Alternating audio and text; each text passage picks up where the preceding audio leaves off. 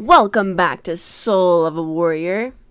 I have on Haley Halverson. And Haley, what are you doing in Fort Collins, Colorado? Yeah, I came out here mostly as a change of pace. Okay. I went across America in an RV for work, and when I landed in New York, I had no specific plans, work-wise, location-wise, or anything of that nature. And even during like the pandemic of 2020, I'd been moving around quite a lot too, so I didn't really have a home base at that point. Okay. And my cousin is here, and she's been trying to convince me to come out here, and so here I am. And how do you like it? I mean, it's wonderful. Okay. So I am very, very spoiled, though, and I grew up for a part of my childhood in the Pacific Northwest, and I moved back there, and I mean, I feel like it's just like I'm always in this weird comparison game, and it truly is the thief of joy because like it will just steal like, oh man, that place was better, or this place could be better, or whatever, you know? So the Pacific Northwest is wonderful because you're in this like pocket of mountains and ocean, and like I'm like a water baby. I'm like drawn to it as well. So it's just different here. Like it's gray there, but here it's super sunny. So you're kind of just like making trade-offs. What about the active community here? Do you see that more people here are active? Ooh, good question. I think that there's more people here that are active in more variety of ways. Ooh, yeah. My experience where I come from in the Pacific Northwest is that there's a lot of outdoor sport, to the degree that people are like, well, why are you going to the gym? You could just hike. I'm like, okay. But conversely, my family is from the Midwest, and of course, like moving here or moving to the West Coast, you see like a major uptick in active people, healthy people. Yes. Not to say that they don't exist in the Midwest, but it is just like less trendy there to be active. Yeah. That's what I've never seen anyone unicycling down the foot trail or the foothills or whatever. Yes. Here? No.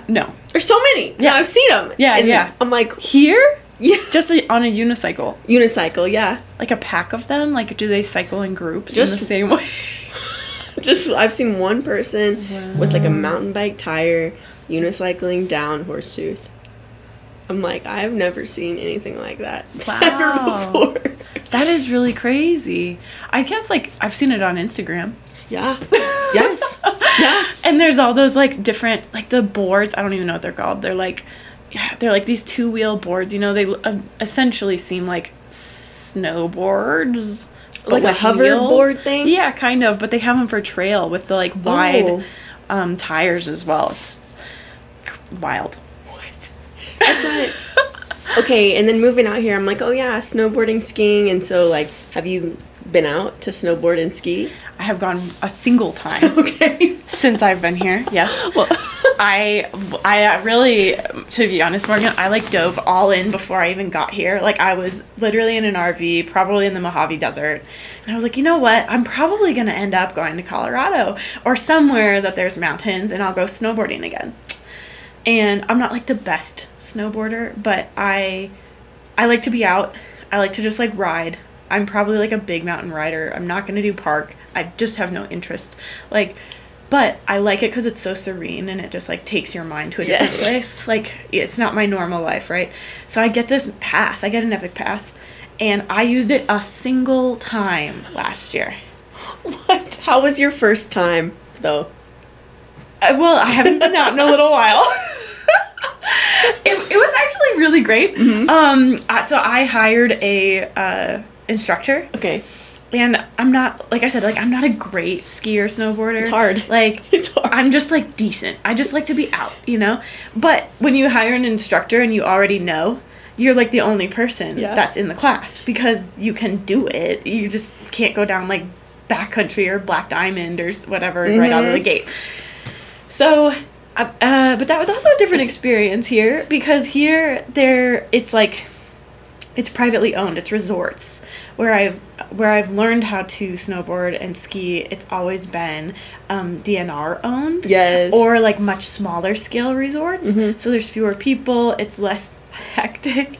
I got there. Oh my God, this is actually hilarious. Like, so I got an Epic Pass to go out one time, so I just paid a fortune for a single day ski pass, and then I paid on top of it to get the instructor, and like, I don't know, for anybody listening to this, please don't take this as like I just have all this money in cash to blow, because that is 100% inaccurate, but.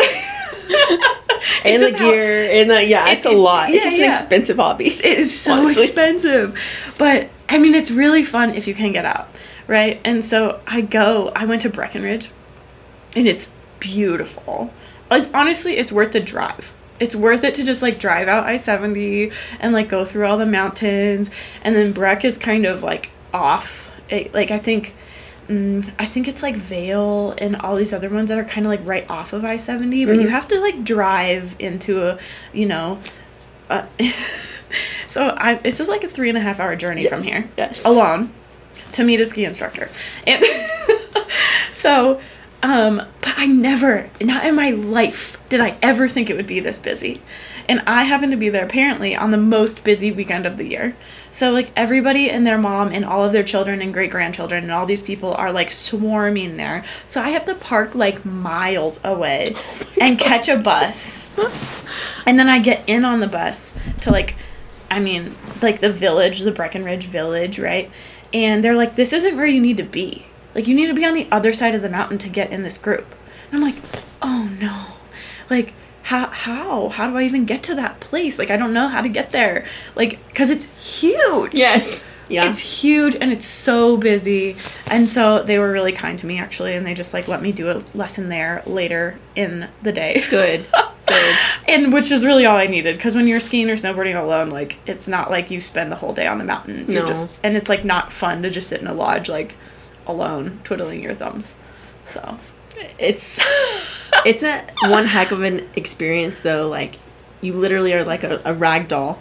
Yes. Rolling down the mountain. Yes. Have you gone out here? Yes. Yes. Okay. Had you skied or snowboarded before you got here? No. Okay. So I had a little bit of an advantage. Yes. But yeah, you do. You just like let go. I think for me, the closest experience I have to that actually recently is I did try surfing last year too. I've never surfed in my life. Ever. But I was with somebody that surfed, and so we were like, yeah, let's do this. That is so hard. Oh, I wouldn't even.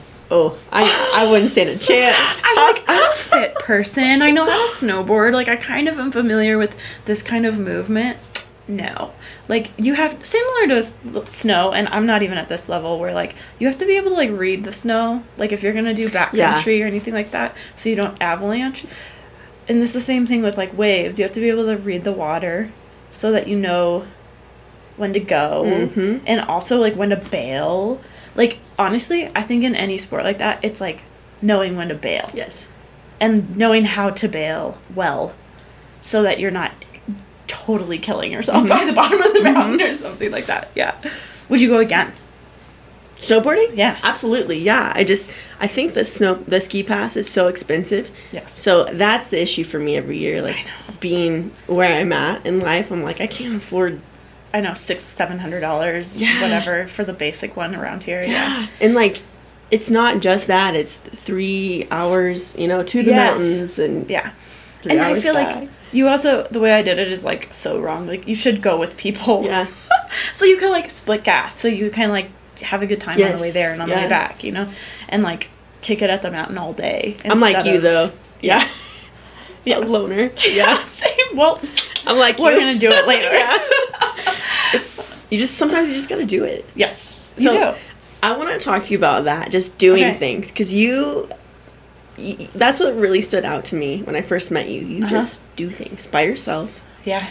So you were bodybuilding. Yep. You worked in an RV, traveling the country. Like, you've done so much. Yeah, I feel like I've lived, like, a lot of lives so far. I grew up in ballet, and I was kind of a loner there. I feel like this is going to be a vast, sweeping statement, but I just felt like I didn't really belong with those girls necessarily. Like, I loved ballet. I loved dancing. But I felt like I was sort of on the outside of it. Yeah. Like, I didn't really have ballet friends until much later in my life. And then I had, like, one ballet friend. And I changed schools a little bit through, like, elementary, middle, high school. And so I always had, like, one friend at all those places. And this is a great format for me because I do better, like, one-on-one with people. Yeah. I love groups of people. I love people. I'm so curious about them. And that's, like, a major driving force, I would say, in my life. But as far as, like, my friends and how I live go, it's kind of, like, one-on-one or, like, solo. Yeah. I get that. Because I think that, well, let me finish that. So I grew up in ballet, kind of like solo dolo a little bit, and then changing schools, I just think there's not an opportunity necessarily to, like, really get ingrained, and I had weird hobbies. Like, I wasn't playing soccer with the girls in my class. Yeah. Like, I was, like, on the outside of that space again then too, and I think that, like, led me into, like, this more, you know, introspective space as I went through college. My bachelor's degree is in dance, choreography, and performance. And then I went into yoga. I went to Costa Rica to get my certification and stayed there to hang out for a little while. I think very fortunately, my parents have always been really supportive of me doing these kind of obscure things. Yeah. And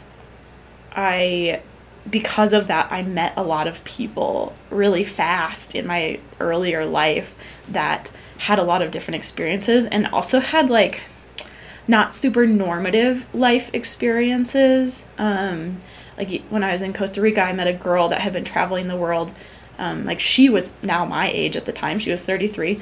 And I was meeting her as a 22-year-old. And so she was, like, bartending and working these random jobs and just kind of moved place to place based on people that she met, basically, along the way. Okay. And so I was meeting really, like, independent individuals.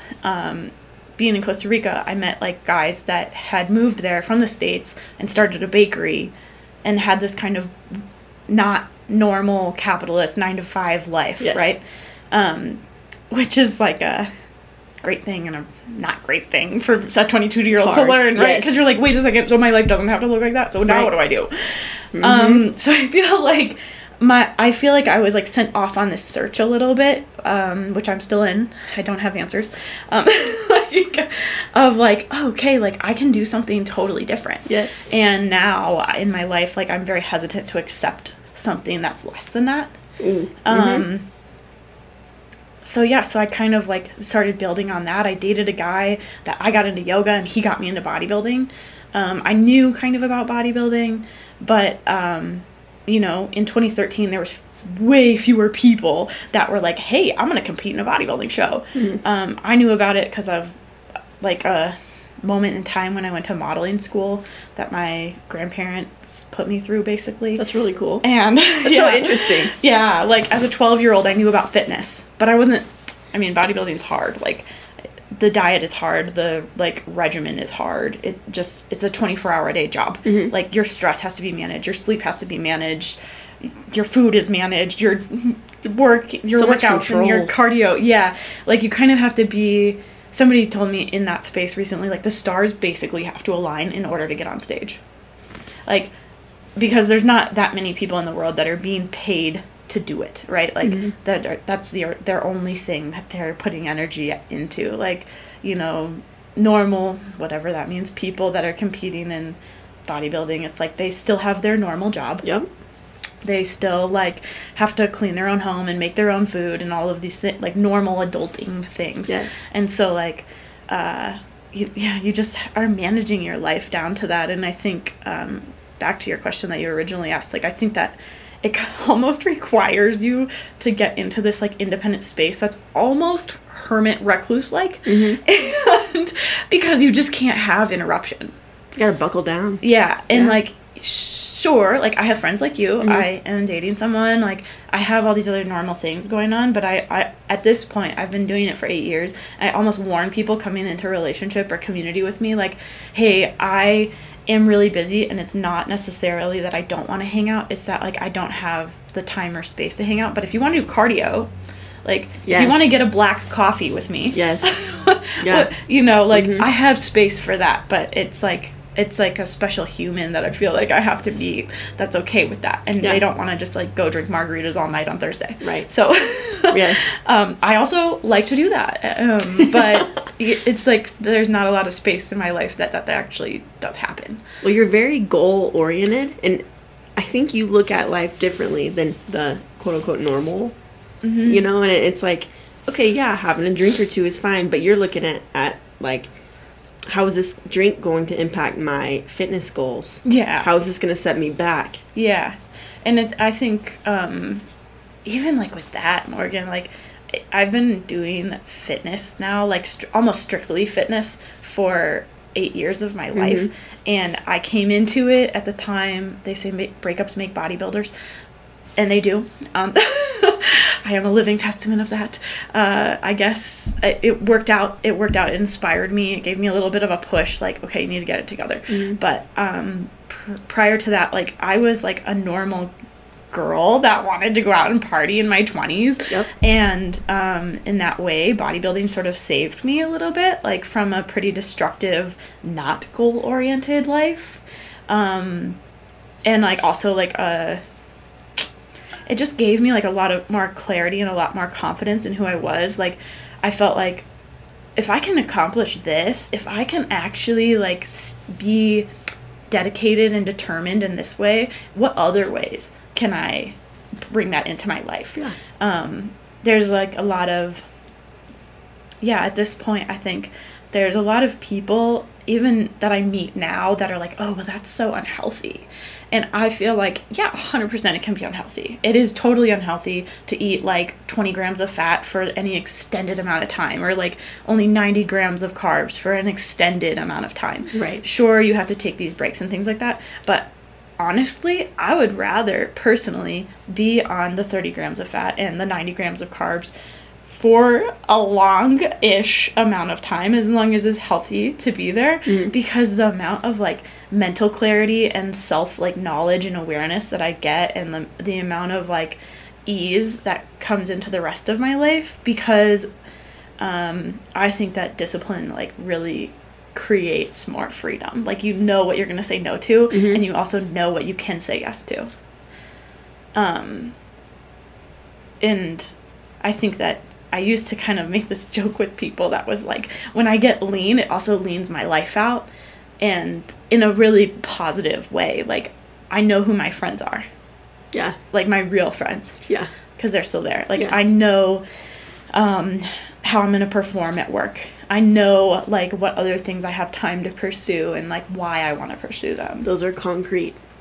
Yeah. And so I think that even if, like, which leads me basically to, like, even if I never stepped on stage again, even if I never competed again, I would still do this because of the amount of, like, clarity that it provides, the amount of, like, mental health that it provides, too, is just, like, next level. And like I said, like, I think there's this, like, huge piece that's, like, if I can make this happen, like, if I think that changing your body, it can be like that as, like, a really, like, unhealthy thing or something like that, but I think that there's just so much ownership of it. Yeah. That you're like, if I can own that and make this change and make it better and, like, see the improvements, no matter what that looks like. Maybe it's leaner and thinner or whatever, or maybe it's, like, more size. You're building better shoulders. Yeah. You're building better glutes, whatever it is.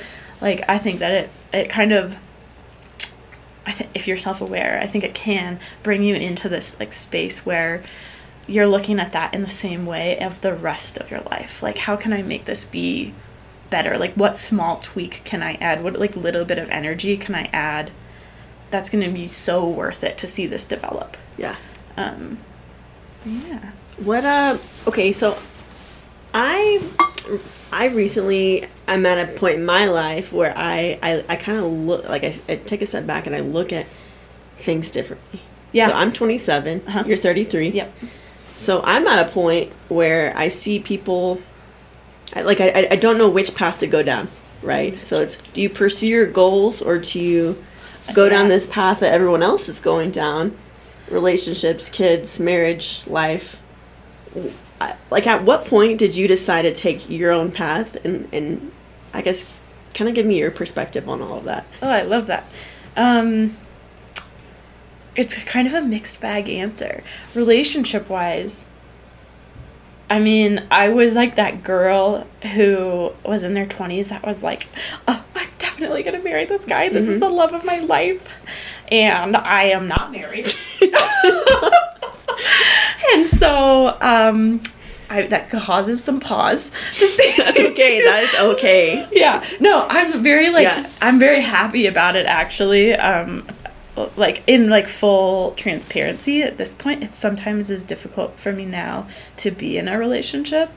My relationship is really wonderful right now, but, like, I have grown very accustomed to being single.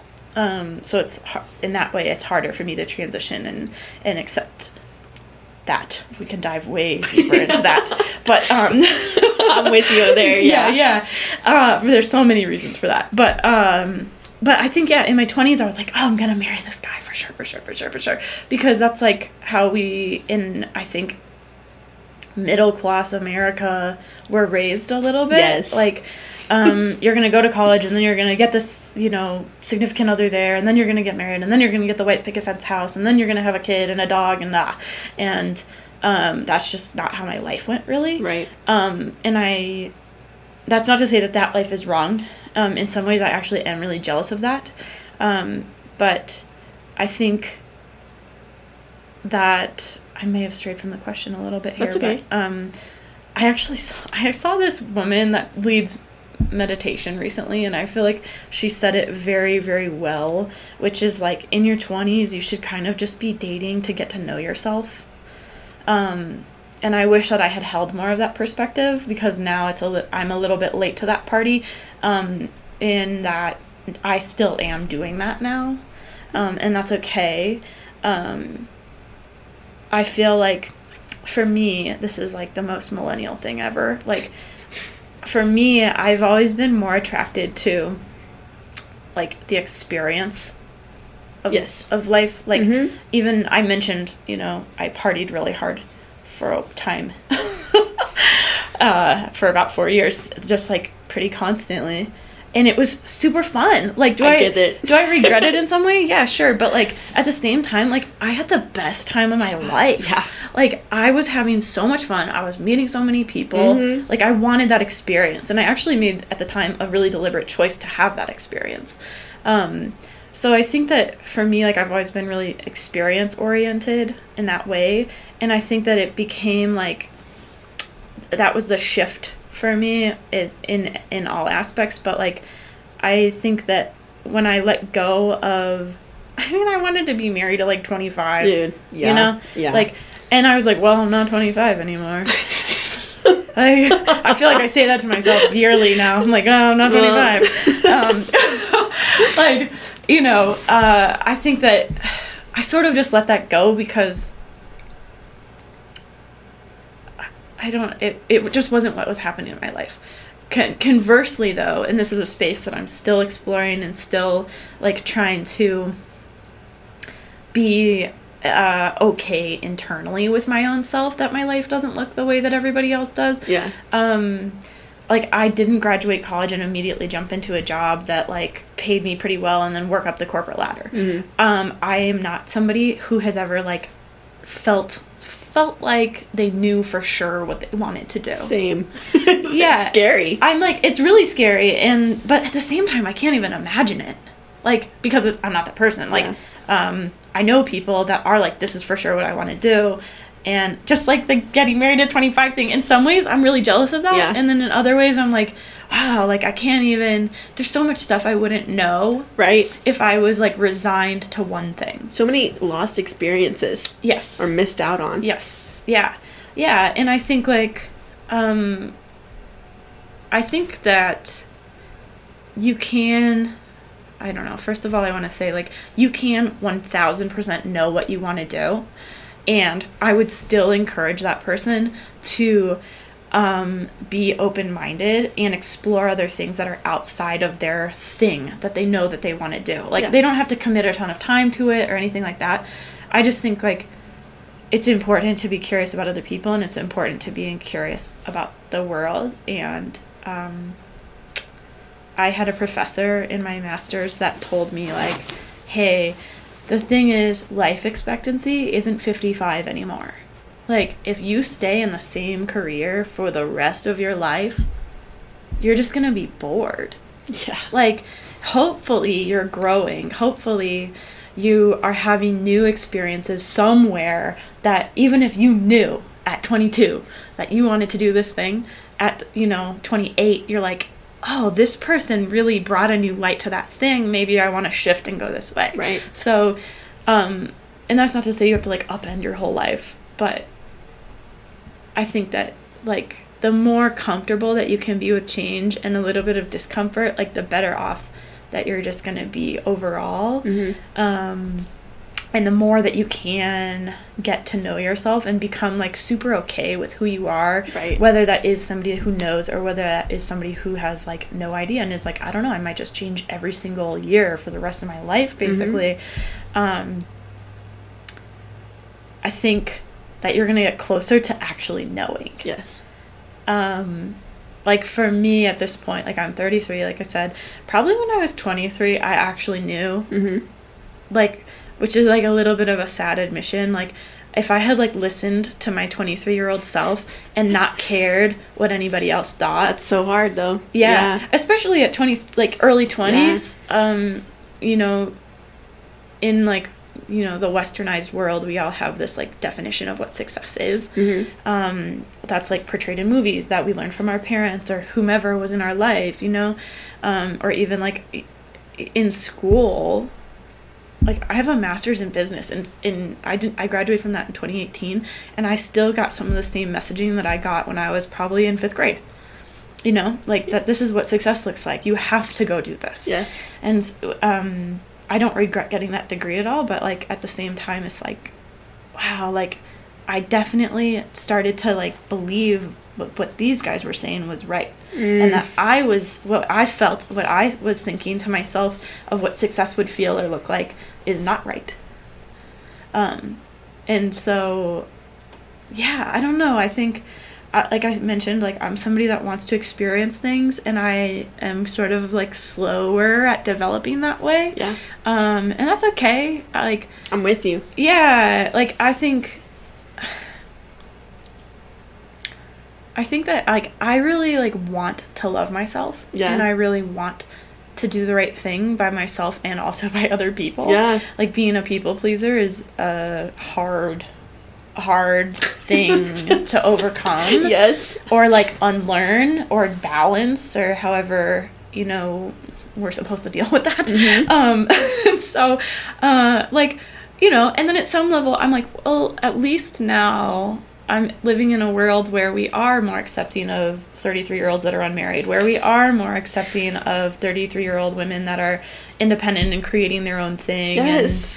And it's really empowering instead of feeling like, I know people, like, in their 50s and older that I wish that I could give them that a little bit. Oh my gosh.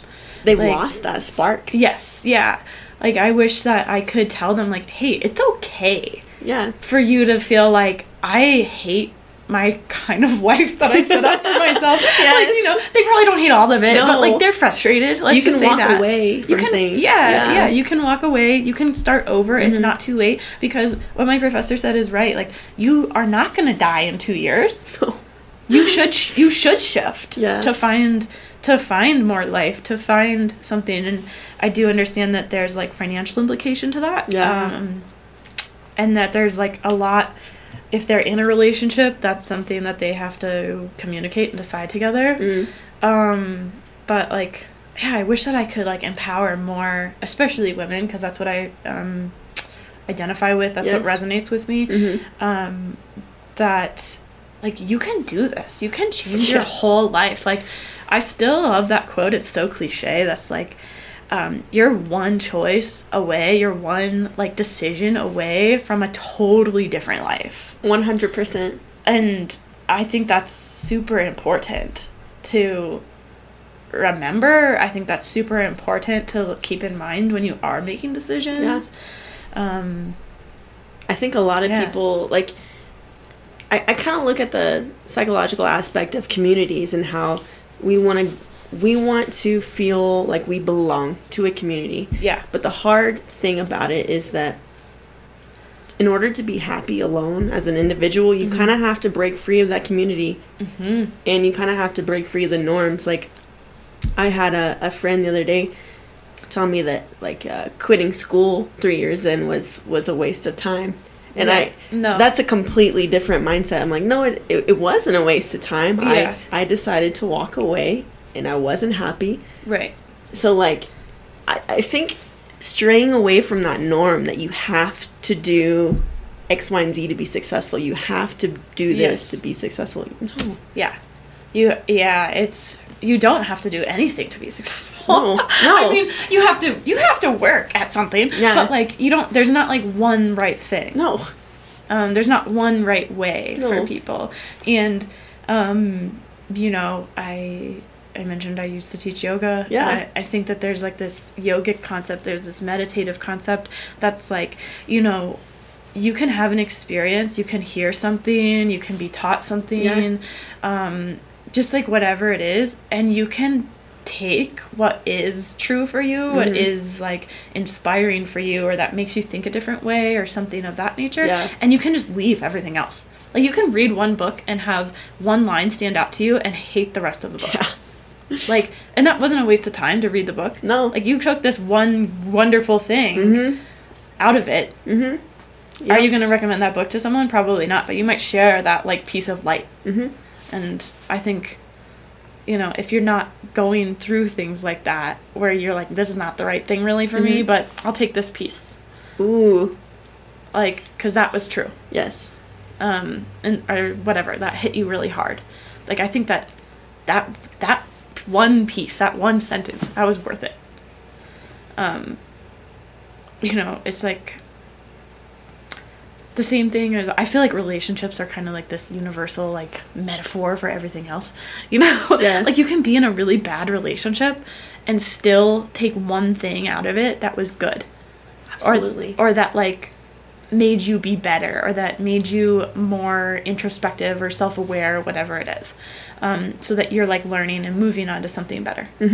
It's all a new experience. Yes. And I think, like, to figure out your path doesn't have to be straight, and it's not always going to be straight. Right. It's going to be bumpy, it's going to be curvy, it's going to go left, right, left, right. Yeah. But I think nothing's a failure. When you close off paths that aren't right for you, that's not a failure. You just know yourself a little better. Yeah, for sure. I think that there's a concept in, like, startup entrepreneurship, too, that's, like, fail fast, fail forward. And sometimes I wish I could fail faster. I'm like, ooh, God, yes. Why didn't I just get out of this a long time ago? Yeah. Like, why didn't I quit that thing or change that job, or, you know, it's really wild. I'm like, why can't I just fail quicker? But, like, it's not failing per se. Like you're saying, like, if you learn something, it's not a failure. But I don't know. I think, like, knowing when to jump ship is actually really smart. Yeah, knowing yourself. Yeah. Not being hard-headed and not being like, what will other people think if I quit? Yeah. Like, quitting's not a bad thing. No, it's at not. all. Like, because the fact of the matter is, like, we all are evolving, or we should be evolving. And so there should be, like, this reevaluation of current, like, things that you're doing pretty much all the time. Yeah. In most aspects of your life, even. So, like, I want to know, I'm curious, you have a bachelor's and a master's. They're not related at all. And then what are you doing for work? Is that anything to do with your degrees? I mean, sort of. And that's okay. I'm curious, and I think that so many people, like myself even, I just want to hear your perspective on, like, school and work and... Yeah, no, I think that... So right now, what I'm doing for work, I am doing a development job for MS Run the US. We run across the nation every year from California to New York City with a 19-person team. literally to raise awareness and fundraise for MS. That's awesome. Yeah, it's like, it's really inspiring. Like, usually about 40% of the team actually is living with MS. So, I mean, if you think that you can't do things, yeah. Yeah, like, it's really, really amazing. And in general, I think that they do it, they do their runs of about 160 miles in a week or a little bit more, easier, stronger, better than the people that are coming in fully able. Yeah. Because I think that their like mental strength and stamina is just like a lot more, you know, because they're having to deal with like truly hard things day in and day out of their life. Mm-hmm. Not that we don't all, but it's just like a next level, like very physical, and mental ailment that they're dealing with, and not all of us have to deal with something of that degree every single day of our lives. But so that's what I'm doing. It's basically sales. So there is like some kind of business element to that, but mostly like it's like getting to know people, getting to know companies, finding ways that we can partner that are beneficial to each other, basically. And so it's like sort of business, okay, I guess, in that way. I never thought I would end up in business ever. Like I mentioned, I have a dance degree. Right. I did teach yoga very full-time for a while, which is like kind of related, but not exactly. And then I went out to Washington State and I immediately started working in a business office. That is like not, I'm so grateful for that job. That's not a job that I should have ever qualified for necessarily. Like I am capable of doing things, right? Like I can learn, right? But on paper, that's not the job that I should have had. It'll open doors though for you. It opened a ton of doors for me. Like it led me to get my master's because it allowed me to. The program was hosted through a school that had a MBA program. You know, I was working with entrepreneurs, so that also, reflecting back on another question that you asked me earlier, I saw another way of life. Ooh. Like very, very openly. I saw people that were struggling being entrepreneurs. I saw people that were making tons of money and seeing tons of success.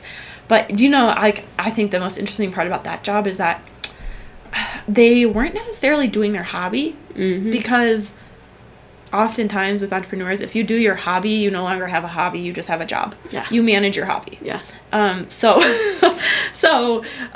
they were doing something that was like not that sexy, but it was making them have the life that they wanted. Yeah. So, like they were able to do their hobbies. They were able to travel. They were able to take care of their family. So I saw like a lot of different ways that people were kind of piecing that together, or even how they were like leaving their jobby job and then creating their new, you know, legacy, essentially. So, so that was really like wonderful to see. But I mean, I shouldn't have been in business at that point at all. Like I had no background. I went into MBA school and I was like, people think like this? Like all the time? Like it was just like, wow. Like it was so much data, so informed about how they were making decisions, which is something that I love. Like I love that because it does inform my life now a lot. Like my choices are looked at in almost like this strategic way, but they're not related. Like there's like skills that I learned, right, but not necessarily a direct application, right. Even when I graduated from my MBA program, I did finally change jobs. I was working for the Small Business Development Center for 6 years. I never thought, they offered me a retirement plan when I came on, and I was like, well, dang, I better take the 5-year one because I'm sure as hell not making it to 10 years. Like, at that point, I was like, 10 years? Yeah. Like, yeah. I'll be 34 years old. Like, wow. Yeah. It's been 1 month. We'll see. Yeah. Like, we'll see. Exactly. Like, I did make it to my 5, and, like, thank God I chose the 5. Yeah. But so I changed jobs, and I went to work at a consulting firm for, mostly Microsoft is who I worked with. Okay. And I was, like, working in AI. Like, I have a business degree, and now I'm working in tech. Like, no, I don't know anything about AI. So in direct relation to your question, like, no, I've never really had a job that is, like, specifically this is what I learned in school. Like, I learned amazing things in school that have applied to my life, that are helpful for my life.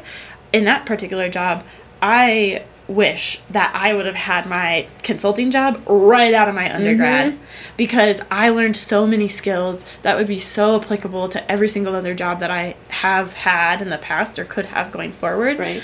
And I also think that job, like, it pushed me and my confidence to, like, really show up. Full disclosure, I hated that job. I hated working as a consultant for Microsoft. Like, I felt like I was terrible at the whole entire job the entire time. And it was so high stress, and it was so, like, masculine energy all of the time. It's miserable. And I just hated it. Like, I met some great people there that I still know and I love to this day. I worked with, like, higher levels of management that I also, like, I appreciated more when I quit. Because they gave me, like, such great life advice, like nuggets that way, but and, like, affirmed that what I was doing was for the right reasons. So that was great. So in that way it was wonderful, but I hated that job. But I mean, like, I never knew that PowerPoint could be used in that way. I was like, dang, that could have been helpful at literally any other point in my life. Right. So, like, you don't think about PowerPoint. Like, I was like, ooh, well, so fun. But, like, you know, or even Excel. Like, Excel, you're like, dang, that actually is helpful now that I know. But I learned great skills there. They did, like I said, they pushed me really hard. Like, to be presenting in front of executives and stuff like this, like, of that nature. In that way, I'm really grateful for it, because that wasn't something that I ever thought I'd be comfortable doing. I'm glad I had that job, because it was a job that I never thought I could even get. So that was wonderful, but I distinctly was like, I know why this is someone's dream, but it is not my dream. That's hard to be aware of that. Yes. And it's, like, hard to quit, because, like, we're saying, like, when everybody else is saying, this is what success looks like. Keep going. This is so great. When I quit that job, I actually have a close friend who was like, dang, it really looked like you were getting your life together. And I was like, yeah, except that I was, like, kind of depressed, and I never went out on weekends anymore. I hated where I was living. Wasn't myself. Yeah, like, I didn't go to the gym. Like, I didn't do my things, because I was just working all the time. And I was so stressed out that I couldn't find the energy anywhere to see my friends or to do things that I wanted to do, or, you know, pursue goals that I had. Like, I was just drained. Like, yes, this looks great to the outside world and on paper for my next job or whatever I go do, but it was terrible. It was like, it was not the right thing for me. So, yeah, like, I feel like I've, like, picked stuff up along the way that's been really helpful for the next version of myself. But I mean, like, it's getting more connected. Yeah. But there's, like I said at the beginning, like, I was not that girl that was like, I know I'm going to do this for the rest of my life. And for a long time, I was like, what the heck am I doing? None of these things even relate to each other. Like, how am I ever going to create a career that looks like something? Like, I just have this, like, I have this, like, smorgasbord of, you know, experiences and lives, like I said, and, you know, different things that I've done, and I'm like, where is this even going? It always comes back around, though. I don't know if you noticed that. The things that you stray away from that you really liked or enjoyed, it always comes back around. Yes. It's like, there that is again. Oh my gosh, yes. Yeah, it totally is. There it is again. And, you know, before we started this, I was telling you, like, or maybe I actually was during this, I don't know anymore, like, when I was 23, I probably knew.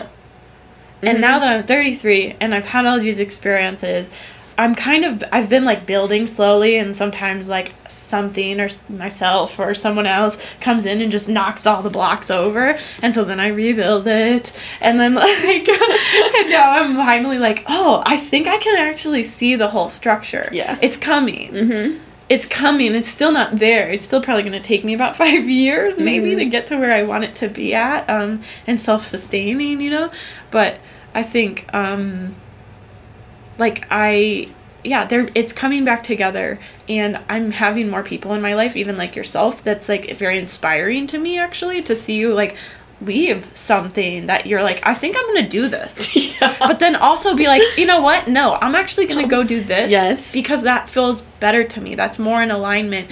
And I think that if there's one thing, I tell it to everybody, if there's one thing that I could have done at like 24 to 30 way better than I did, and I just didn't know, or I did know, people told me, I just didn't take it seriously or something, or I wasn't ready for it. I don't know. It was like building your network, and really truly the people that are around you are going to make you who you are. Like what they're bringing to the table, not necessarily that they have to like bring something like tangible or anything like that, but just like their values, their energy, their effort, you know, like just things of that nature. Like that you're all kind of like, I don't know, I call myself at this point like a seeker.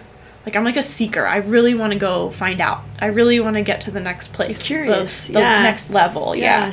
And so, like, surrounding myself with more people like that, or finding more people like that. Because I think that for me, for a long time, I didn't know even a lot of people like that.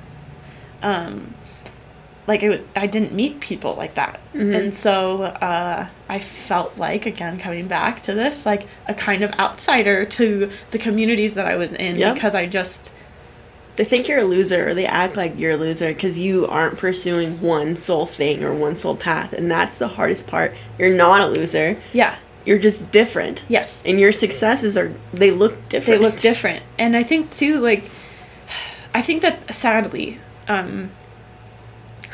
there's so many ways I could talk about this. I think like, so I love minimalism. I love it. It's like a hobby. My dad makes fun of me. He's like so hard. He's like, whatever. But I like it. I like it as a concept. I think it's hard to do because like you can't do it 100%. There's like areas that you can bring that kind of conceptual like information to your life. I think it's a great practice for just like a way of living kind of, but the thing that is hard for me is like if you truly went down to 2 jeans and 2 t-shirts and 1 jacket and one pair of boots and 1 pair of sandals, like that's just like limiting. Number one, I'm with you, I love clothes, so I'm like, no, that's not gonna be, no. But also I've got 10 wigs too, you know, like I just know that's not going to be a thing for me. But I also have different areas of my life that clothing wise, I have like a different wardrobe for the gym. I have a different wardrobe for work. I have a different wardrobe for socializing. Do those things like kind of cross over and intermix a little bit? Yeah, because athleisure is a thing now and we love it. So like, you know, but I think that like, I mean, I couldn't shut down to just those 4 items or whatever, because I would be like, you know what? I'll just never work out again. I'll never do yoga again. Yeah. Like, you know, I think like people have to be careful of stuff like that because you don't want to limit yourself in that way. But so more along the lines of what we were saying though about that is that like, I think that people, they want so hard to fit us all into like one box and say like, you're a business person, you're a fitness person, you do this thing, like, you know, and I don't feel like that. Like, I feel like I am all of these things. Yeah. And it has taken me a long time to focus all of them together maybe, but like, I think that like that's been my process of figuring like, how can I be all these things? I think, for example, like this is a very true thing for my whole life. People, and this is not my own ego at all, like I promise, it's like my whole life, people have been like, you're just so pretty. And that's the only thing that I heard. Like, to the point that now it's difficult for me to believe. There's more to me than what I look like. Yes. Come on. Yeah. But that's the box that I was put in. So then, like, when I started doing other things, people were like, wait, no. People that look like you don't do this. Ooh. Or, you know, people that look like you can't do that. You're limited. Yeah. To careers now. Yes. Like, so I've been, like, so refined down to this level of, like, well, shoot, like, that's the only thing that I can do? Yeah. Like, well, why can't I be funny?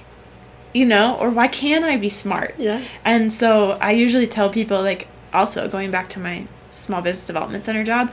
I was coming out of dance. I got this job. I did not feel like I should be there, but I got to work with a couple of very cool people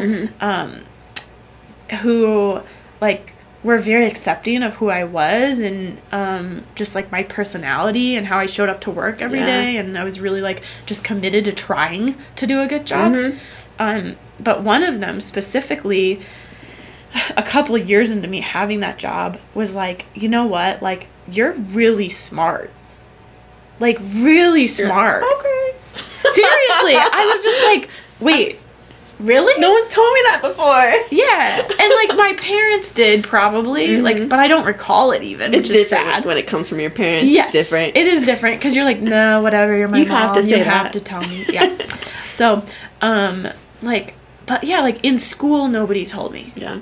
Like, nobody was like, yeah, Haley, like, that's really creative. That's really smart. That's innovative, whatever.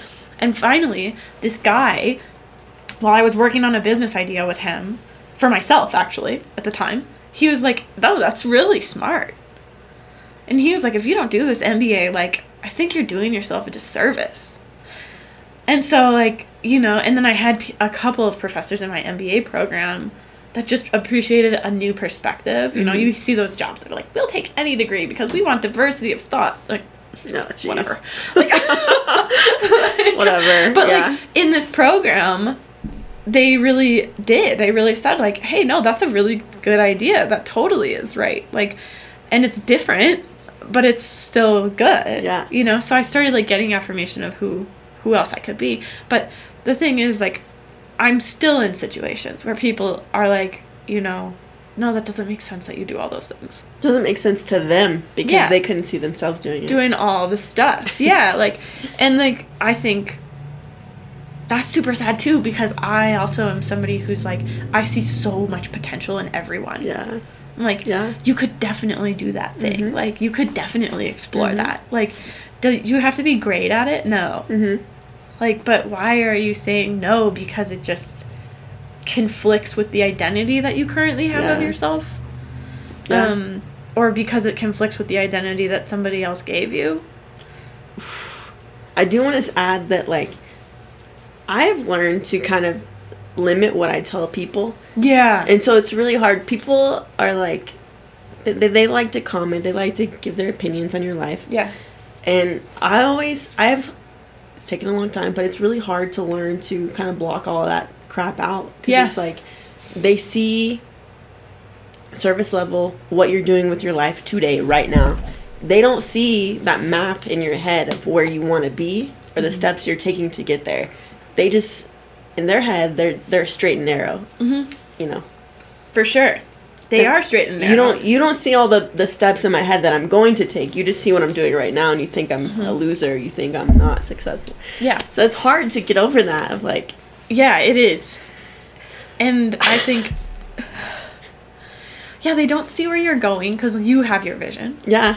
They don't. It's a zigzag. Yeah. Of, like... Yeah. And, like, and, like, nobody... I don't think that anybody has arrived. No. Like, because honestly, if this is my arrival point, like... It's sad. Kind of sad. Yeah, it's better than before, sure. But, like, this is it? Like, I don't think so. Like, I think that... It better not be. No, it better not be. I think there's so many things to that, right? Like, I think that... I think that we're all, like, just meant for so much more. Like, we do limit ourselves quite a lot. Like, even if you are self-aware, it's very easy to sink back into, no, that's not possible, or, like, that's not who I can be. I don't have that platform. I don't have that amount of power, or whatever. But I think that, I don't know, if you're spiritual in any way, like, you know, I think that, like, you do kind of have, like, the power of the universe or the power of God within you. Yes. You know? So, like, and I think that that's the piece that you kind of have to, like, come back to a lot. Yep. Which is, like, where meditation and prayer or, you know, whatever you do as a practice that way is really important to recenter and remind yourself who you are and, like, you know, that there is divine light within you. And that can only expand if you let it. Yes. So... Don't let those comments bring you down. And it's so hard to know yourself and be concrete in your beliefs and your wants and your desires, because sometimes that'll come in out of nowhere and you're like, those people don't see the full path that you're wanting to take. Yes. They just see this one step. Yeah, and they don't have your path. And many of them, depending on what you're doing, for me, for example, nobody in my life has done what I'm trying to do. Oof. Yeah. So, like, how are they going to tell me? Mm-hmm. I think I finally got to a place with my parents where they're like, we don't know how to tell you what to do.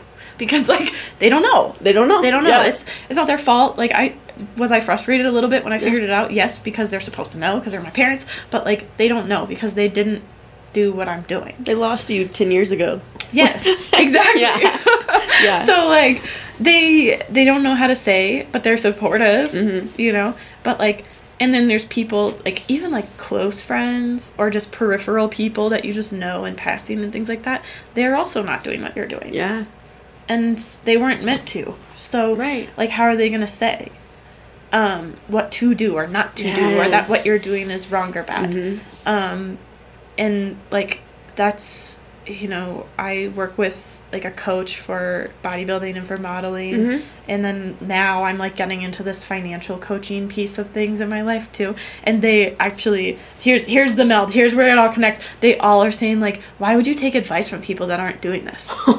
Exactly. Like, why would you take advice from people that aren't successful in this space? Yes. Like, so it's like, I don't know why I have been doing that, but I am.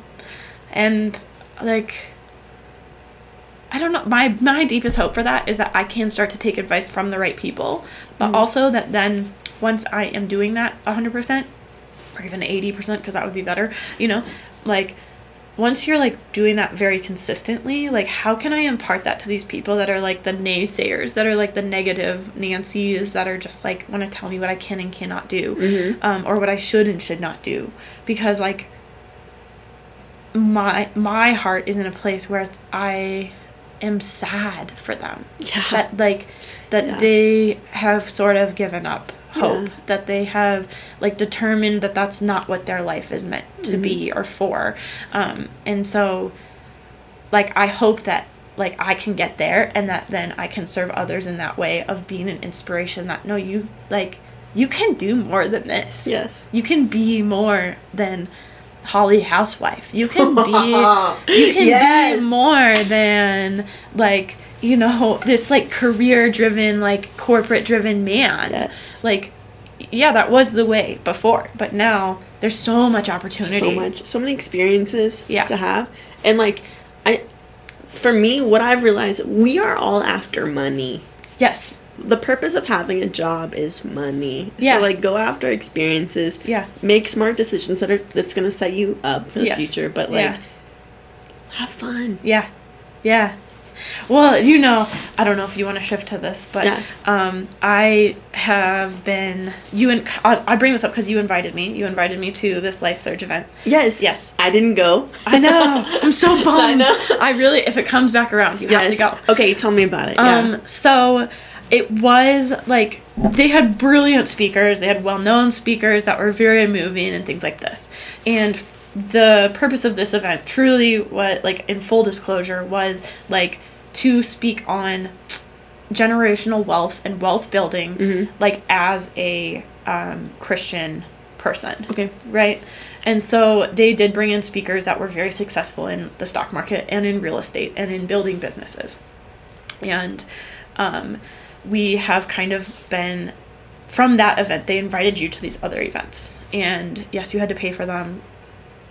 No, it is not MLM. Okay. Like, you know, but, like, you could pay to take the class. Like, you paid to go to Life Surge. You could pay to go to these, like, stock, real estate, and business development classes that are all, like, 3 days for a weekend. It's actually a little bit exhausting. It's, like, so much information in 10 hours a day. But I'm so sorry. No, it's okay.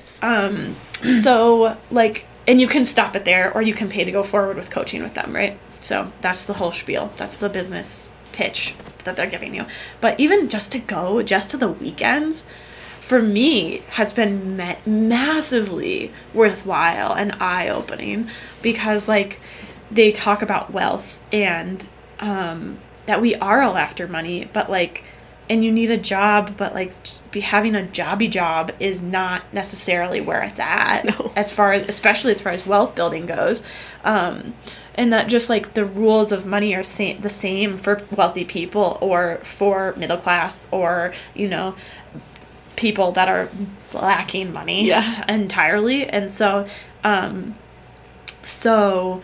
like, they spent just a ton of time talking about like our relationship with money and our thoughts around money, and, you know, not just like woo-woo stuff, but like also very concrete, like, this is how money works. This is tax law.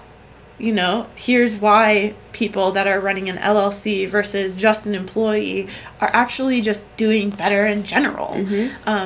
So they kind of went through all of that, and then like building businesses and things of that nature. And I sort of forgot where I was going with this whole thing. We are all after money, but also like that money is a tool. It's like meant to serve you and to serve others. And so, like, I just felt like I have chronically been somebody who in my life feels like money is the master. It totally minds me, not the other way around. Yeah. And that's so important.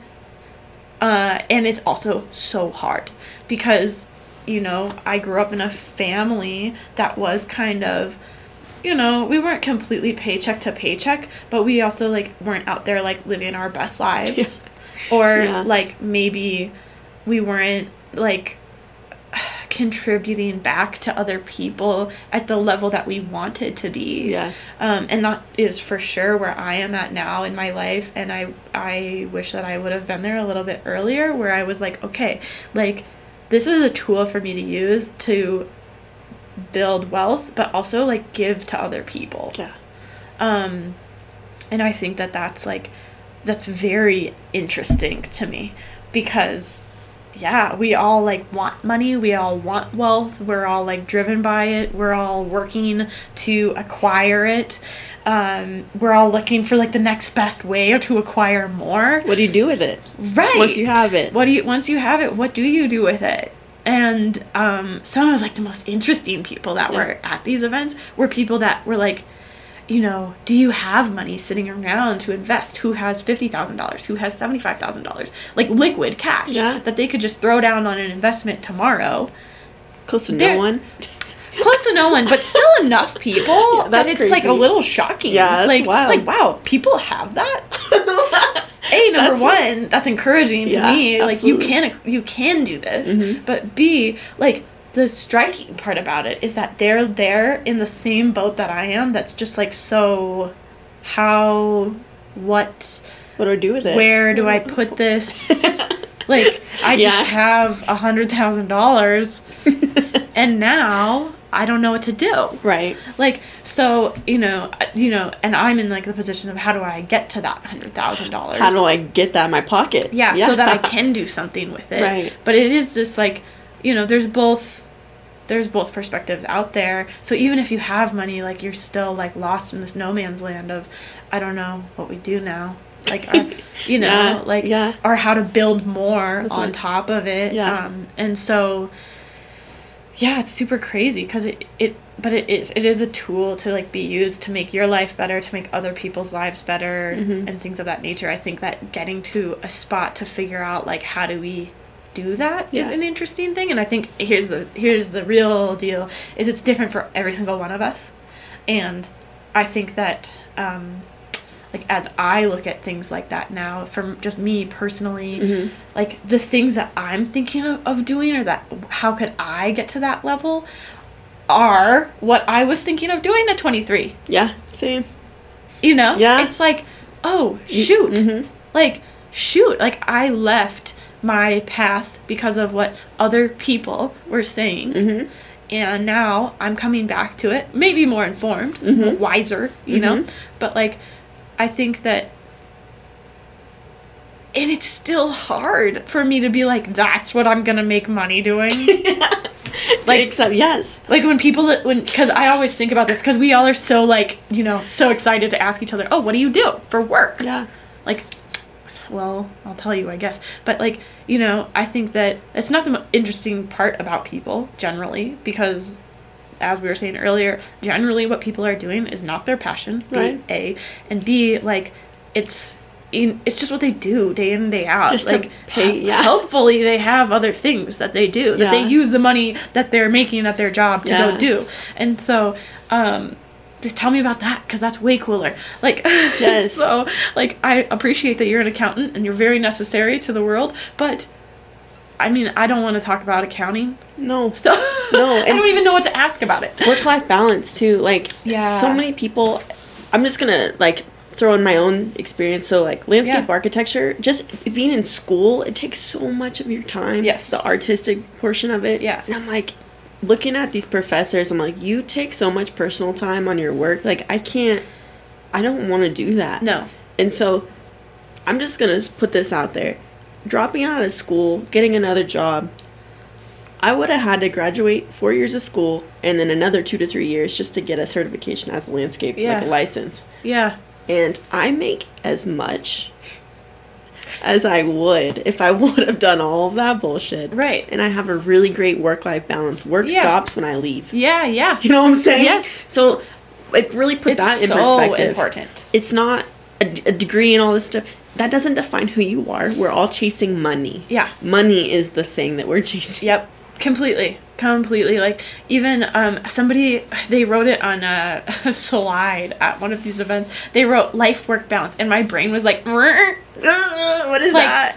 Life-work balance. I'm like, they did it backwards. And then they talked about it, like, and my brain did eventually make the leap, like, oh, they're going to talk about that and say, like, why do we always say work first? Like, you know, and they did come around to say, like, you guys, it should be life, then work. We're here to live, like, not here to work. Work is man-made. We have to work to live. Yeah, because that's what we've decided to exchange for cash. But, like, it's not the purpose of what we're here to do necessarily is not to work or, like, become a better worker. No. Like, it's to live. Yeah. So what are you doing in your life to get to that, to live, to get to have connection with other people, you know, to, I don't know, to make an impact.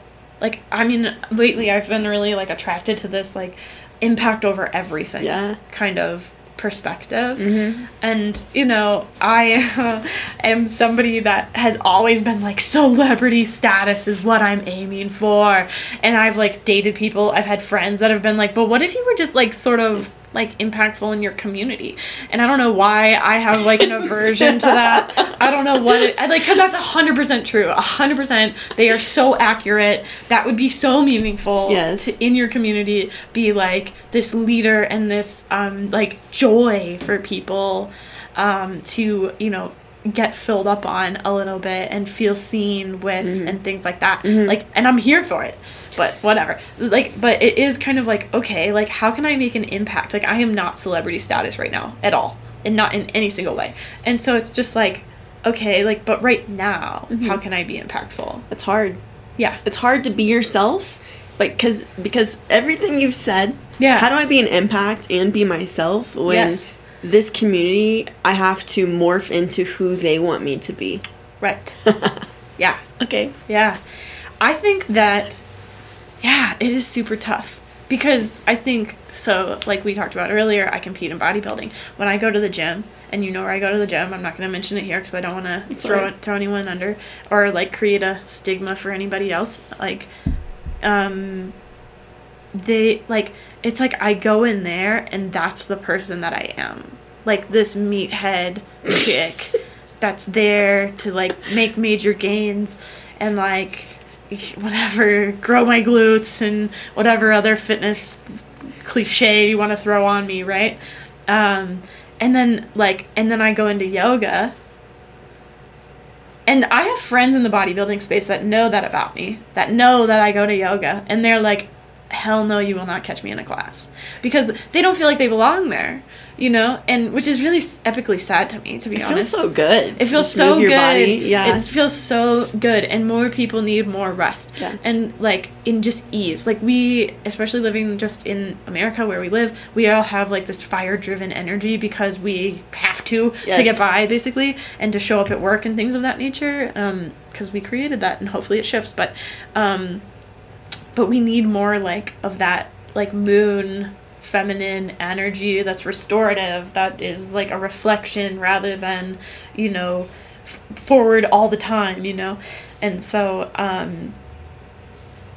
yeah, they should go, but but the point being though that they don't feel confident there, they don't feel comfortable there, they don't feel accepted there, they feel like the outsider. Yeah. And for me, I feel lucky in that way that I have always felt like the outsider, so it's like, well, this is just life, this is it, this is how it is.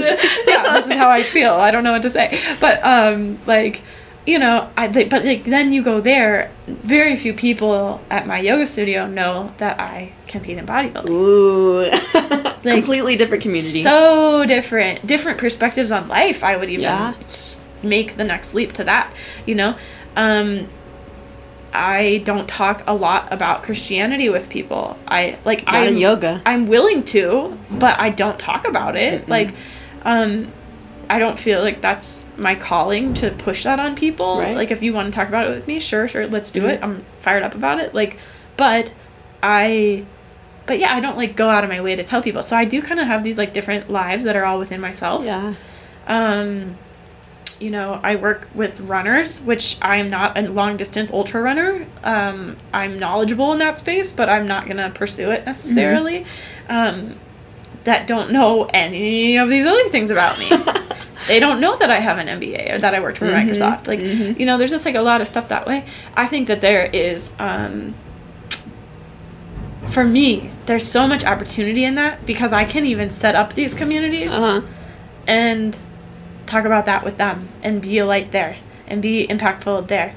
And I can bring some of those other things in and maybe shed some light about how that could shed some light for them. Like, how could you utilize that information to, you know, empower your yoga practice or inform your bodybuilding or, you know, your mental state while you work in a corporate world, you know? So I think that hopefully, sorry, I have like this earring and I'm just You're like, okay.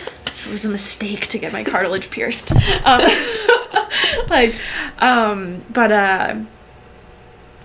I think that I don't know. I think that for you, it has to make sense how those things, you know, piece together. Mm-hmm. But for everybody else, I think that it can just be that one thing. Because I think that there's this, I hate this phrase and I can't believe I'm going to say it, but there's this like, for most people when they're learning something new, this is the phrase, it's like drinking from a fire hose. I hate that phrase. That's like the most MBA like consultant speak you're gonna get out of me, I think. Okay. But that's terrible, isn't it?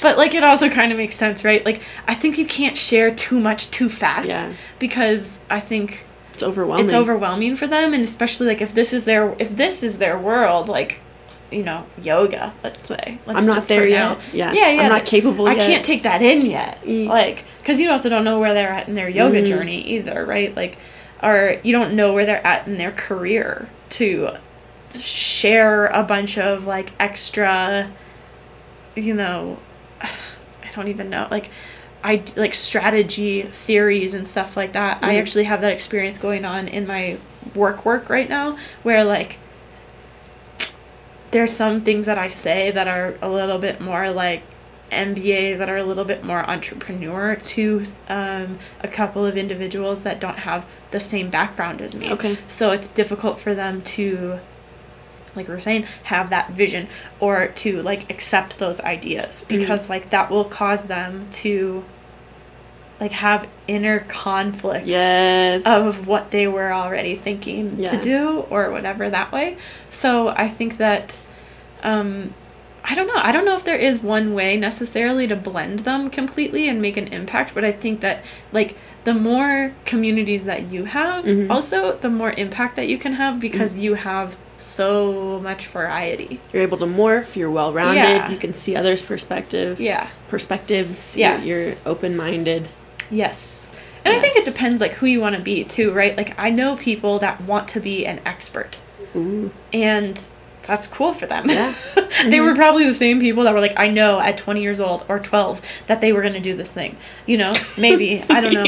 Like, I don't have have either one of those things. I can't relate. So, you know, I think that maybe in that space, like, that's where you get to see people that are, like, very excellent at one community and one very big community in that topic or that industry or whatever, you know. But, like, I think it's more, I think personally, this no shame in, like, the expert game, but, like, I think that if you can be, like, well-rounded and informative and bring new perspective to people, I think that we need more of that in the world, especially right now, because right now there is, like, a huge dysfunction in, like, if you don't think what I'm saying is right, then you're wrong and I don't like you. There's no middle ground.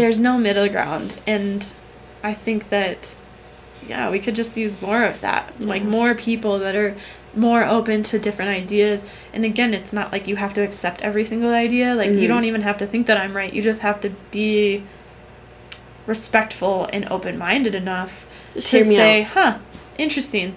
Like, I think that could be, even if that just one piece, I wish that I could, like, impart that to every single person. Yes. Like, hey, when you meet people, try to just meet them open-minded and be like, oh, why do you think that? No judgment, no, like, and not in, like, a, patronizing way. Just like, oh, that's interesting. Why do you think that? Tell me. Try to understand. Yeah. Like, separate it from your own thoughts and values and try to understand and, like, put yourself in their shoes for a second. Yeah. Because that makes you a better person. Yeah, completely. Yeah. Like, and just be a little bit more informed because you don't have their same life experiences. Yeah, exactly. Like, you don't know. You know, no. I think that the big example of that is definitely, like, a racial conversation that this country is having, or even the political conversation that this country is having. And, like, you know, everything I'm doing is such more small scale of that. But, like, you know, I don't have that experience being, you know, my boyfriend is Asian American. I'm not an Asian American man. Like, I don't know what that feels like at all. Right. Like, you know, or, so I think, and, like, likewise, he doesn't have the experience of being a white woman. Right. Which is different than being a white man. Right. It is, yeah. And so, and neither one of us is LGBTQ. Right. You know, we're not dealing with any of the same struggles at all. So I think that, like, yeah, if we had just meet people that are, like, slightly different than us and have slightly different experiences or different opinions or whatever, and just, like, sit with your own self and say, like, this is what I think. This is my opinion, and I'm right. And that's nice for you. But, like, just be open to that person and listen to their story, because you're going to learn about them. You're going to learn something that you didn't know probably about yourself. And you might have that inner conflict happen.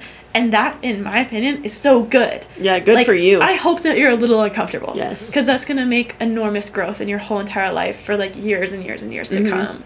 And hopefully you keep meeting people like that. Because, like, it's nice to be in a community and it's nice to be in an echo chamber. But, like, you don't learn anything there. You're not pushing yourself there. And I think it's nice to be comfortable and it's nice to be content. And there are people that I know that are very content in their lives, and I wish that I had a little bit more of that for my own self, that I could just settle every so often and, like, not need to go after the next thing or the next goal, or, you know, more. Constantly pushing myself to, like, get to a new level of enlightenment or something. Yeah. But, like, I don't know. I think there's, like, everything else, everything in moderation, everything in balance, you know, like, find how to be content, but also, like, push the boundary for yourself a little bit. I will always love yoga in this way, that I think that it's, like, a beautiful life metaphor, that it's, like, push to your personal edge, your personal one, which is not the same as mine. Because obviously we might have gotten from this conversation that mine is, like, pretty far. Like, I might be jumping off the ledge with a bungee cord attached to my ankle, you know? Like, so, that's where mine is to go, like, maybe perhaps a little too far. As far as you can. Yeah. Push yourself to your limits is what you're trying to say. Yeah. Just go to yours. Because, like, and then the next time that you do it, it's probably going to be a little farther. And it's not saying forsake your values, forsake your ideas, forsake your opinions. It's just saying, like... Push yourself. Just see what's over there. Yeah. Like, go to the ledge and see. I like that. Because it might be really beautiful, you know? Or you might say, like, that is really beautiful, but it's not for me. And it's okay. It's okay to experience something and say it's not for you. Yeah. But you did it. Yeah. And you know it's not for you now. Right. And that's the thing. The discipline of it, you know, is this ultimate freedom. Yeah. Because you know where you can say no, and you know where you can say yes. Yes. I love that. Yeah. There's a lot of people, I see it on the opposite side of the spectrum of people who don't even try. Like, I'm going to use my parents for an example. Like, I was so scared to settle down, like, because in one place, too, because I saw my parents so miserable. And they're like, yeah, we're happy. I was like, you did nothing that you have, like, ever dreamed of doing. Like, you've never lived outside of this state. We're hours from where you both grew up. Like, you didn't live out your dreams. And I see how miserable that makes people. Yes, yeah. It's really hard, I think. I think that, especially, I don't know how old your parents are, but I'm assuming they're relatively close to the same age as my parents. I think that like, generation, I think that they have a hard time doing that. I don't think it's impossible. Right. Like, and, yeah, like, I think... Everyone should go to therapy. Everyone! Yes. Like, I think that, I think that, I also think that as you get older, it gets scarier to step outside of the box. Yeah.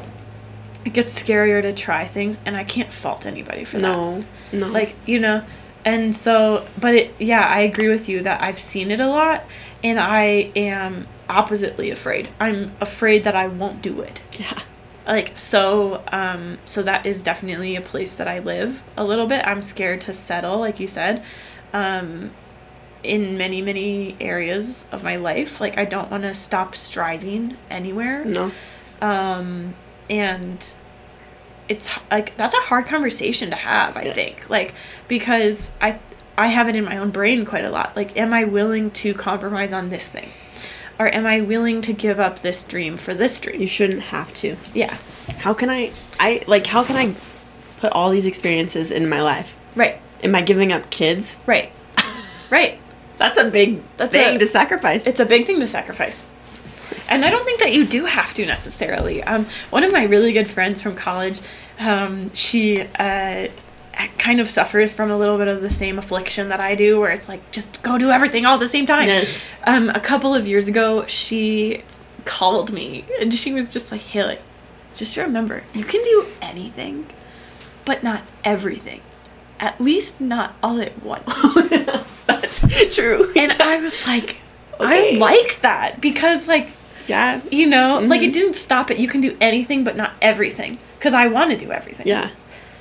But it doesn't all have to happen all at once. You don't feel fulfilled, though, if you're not, chasing it all. Yeah. Like, and I think that for me lately, that's more the practice, is actually, like, figuring out, like, what do I want to chase right now? Kids is a thing where, like, for me, that's a finite timeline. There's other things in my life that are not finite timelines. So I think that that's just, like, a thing to think about. Like, do I need to prioritize this thing right now, or could I push that off a little bit? Yeah. Like, why does it matter that I need to do this right now when there is this that it might actually be better for me to look at this at the moment? Kids is such a tough one, Morgan. Why'd you bring that up? I know it is. It's a tough one. Like, I'm kind of again, like, super vulnerable transparency right now. I'm sort of at an age where I know that it is scientifically possible for me to have kids for, like, probably another 15 years. I'm a very healthy person, so potentially this could be a real thing. I don't want to. So and going back to, I thought I was going to be 25 when I got married. I wasn't. I'm still not. And I am, like, a marriage before kids person. So it's like the time is dwindling down. Yeah, I feel that. And it's not, for me, I'm not that tied to it. I never have been. Yeah. So for me, that's an okay thing. But for somebody that is, I do also know other 30-year-olds that are like, I want kids. It's their dream to have a kid. Not me. That's not where I'm at. That's but okay, like, though. good for you.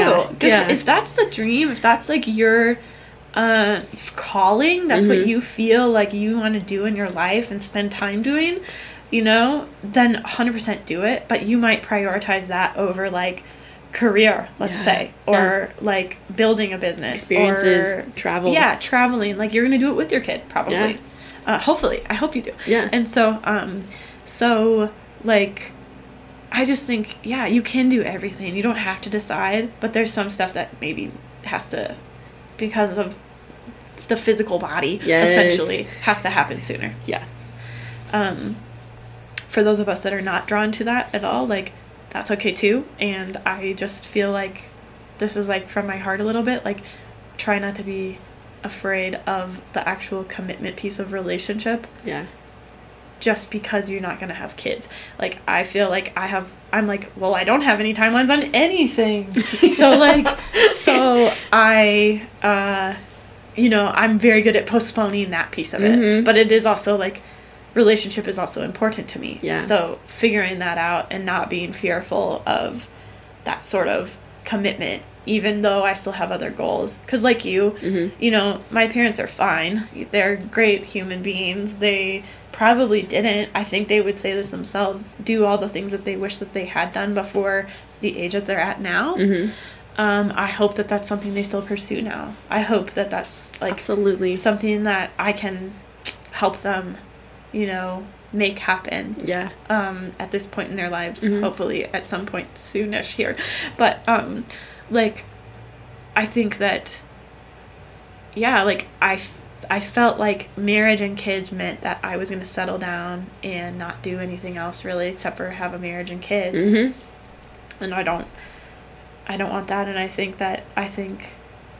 communicating that with anybody that I date is so important to me. It's very important to me that, like, my partner can come to me and say, like, hey, I want to go on a dude backpacking trip, a dude one, in Patagonia. Like, do I want to go to Patagonia? 100%.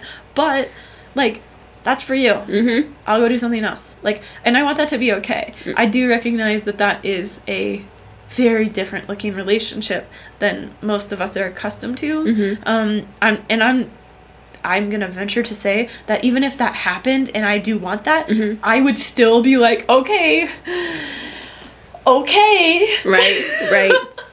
Or sometimes I think of stuff that I want to do and I just want to do it. And I know, like, for example, my boyfriend right now, I know that that's not necessarily up his alley. Like, he probably does not want to go to, you know, Finland and teach yoga at a resort there with me. But you do. But I do. Yeah. Like, I want to go to Switzerland and teach yoga for a little bit. But that's like a month or two. Yeah. And in the scheme of things, like, what is that month or two of being apart? Like, if you're with the right person and they're willing to, like, go on that journey with you and let you go on that journey by yourself and maybe come back a little different. 100%. Yeah. Like, and be okay with that and then get to know that person. Boundaries. Yeah. Not having expectations for yourself or the future, what the future looks like. Yeah. Like, because I think, like I said, like, I hope that we all continue to grow and evolve. And I think, like, if you want to be with somebody long term, then you cannot have an expectation of what it's going to look like because you don't know who that person's going to be in 2 years. No. Not that they're going to be like, hopefully they're not worse, you know?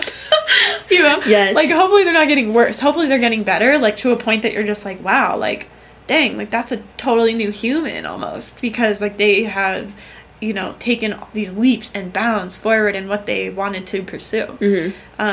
Or, like, who they wanted to become. Or, like, maybe, like, it's not leaps and bounds. It's actually, like, backtracking a little bit because they shifted so dramatically in what they were trying to become. And also, like, I think, too, this is, like, a part that is a little bit heartbreaking to me, but also, like, true, I think. Like, no, even if you're married, no relationship is guaranteed. No, and I think that's work on okay. yourself. It's okay. Yeah. And continue to work on yourself. Yes. Like, nothing is guaranteed to last forever. Like, is that what we're striving for? 100%. Yeah. But, like, I hope that you're staying true to yourself. Yeah. And if I'm, like, out of the equation for that piece of it, like, okay. Like, does that hurt? Like, I think the worst breakups, honestly, are, like, the, like, pretty mellow ones that are just, like, you know what? Like, I just I want to go really a different way. Yeah. Like, that's it. You're a great person. But, like, I need to go do this now. Like, and you need to go do that now. And that's okay. Yeah. And so, like, I think that, you know, having that, I don't know, peace about it, that things are not going to just stay the same. Yes. You know, and even as somebody who loves change, I love change. There is some change that is, like, overwhelming for me. And that's hard. And it is uncomfortable. And I just feel like I'm a little bit more comfortable with it now, maybe, than other people because I've chosen change so much. But it is, like, it is super hard. So, yeah, but, like, letting there be, like, sort of this space to hold possibility of basically anything. Yeah. And, like, knowing that nobody's, like, a problem because of it. Nobody's, like, a bad person because of it. And things like that. It's, like, super, super important. Yeah. I think. It's so easy. I've seen it a lot in the people my age, like, trying to find someone and, like, sink their claws into them and, like, don't leave me. Yes. And, like, that's not how it should be. No. Love is, it comes and it goes. Yeah. Easily. Yeah. Like, I think that, 100%. Like, it's, I mean, there's different personalities out there, right? And I think that's, like, worth acknowledging. Yeah. Like, for me, it's very easy for me to go be alone. It's very easy for me to go meet people. You know, and for other people, it's, like, not. Like, that person that does have an easy time doing those things is, like, this sense of freedom, maybe, that the other person gets because without them, they wouldn't do it. And that's not bad. It just is, you know? But, like, that, like, sense of, like, ownership or, like, that, like, amount of fear that happens if somebody leaves or wants to just go do something else or whatever. I think that's, like, how much can be solved, though, just, like, with a upfront conversation? I think it's so, like, like, just, like, I mean, there's a lot of codependency issues. There's a lot of codependency issues. And I think that's a conversation that I've had with, like, multiple people in my life, honestly. In probably not the most graceful way. And at this point, I'll basically just call it out how it is. Like, this is how I'm feeling, and it's also suffocating. You're a little clingy. Yeah, I gotta tell you. Like, I've been there. Like, you're a little clingy. Yeah, you gotta go do. Space. Yeah, do you, please? Thank you.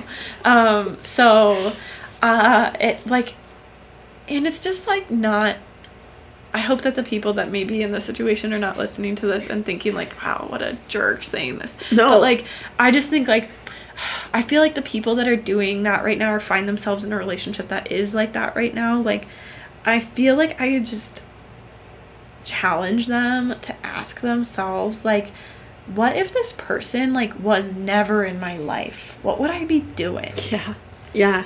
Like, and also, like, this is gonna be really cold sounding. I'm an Aquarius, everyone. So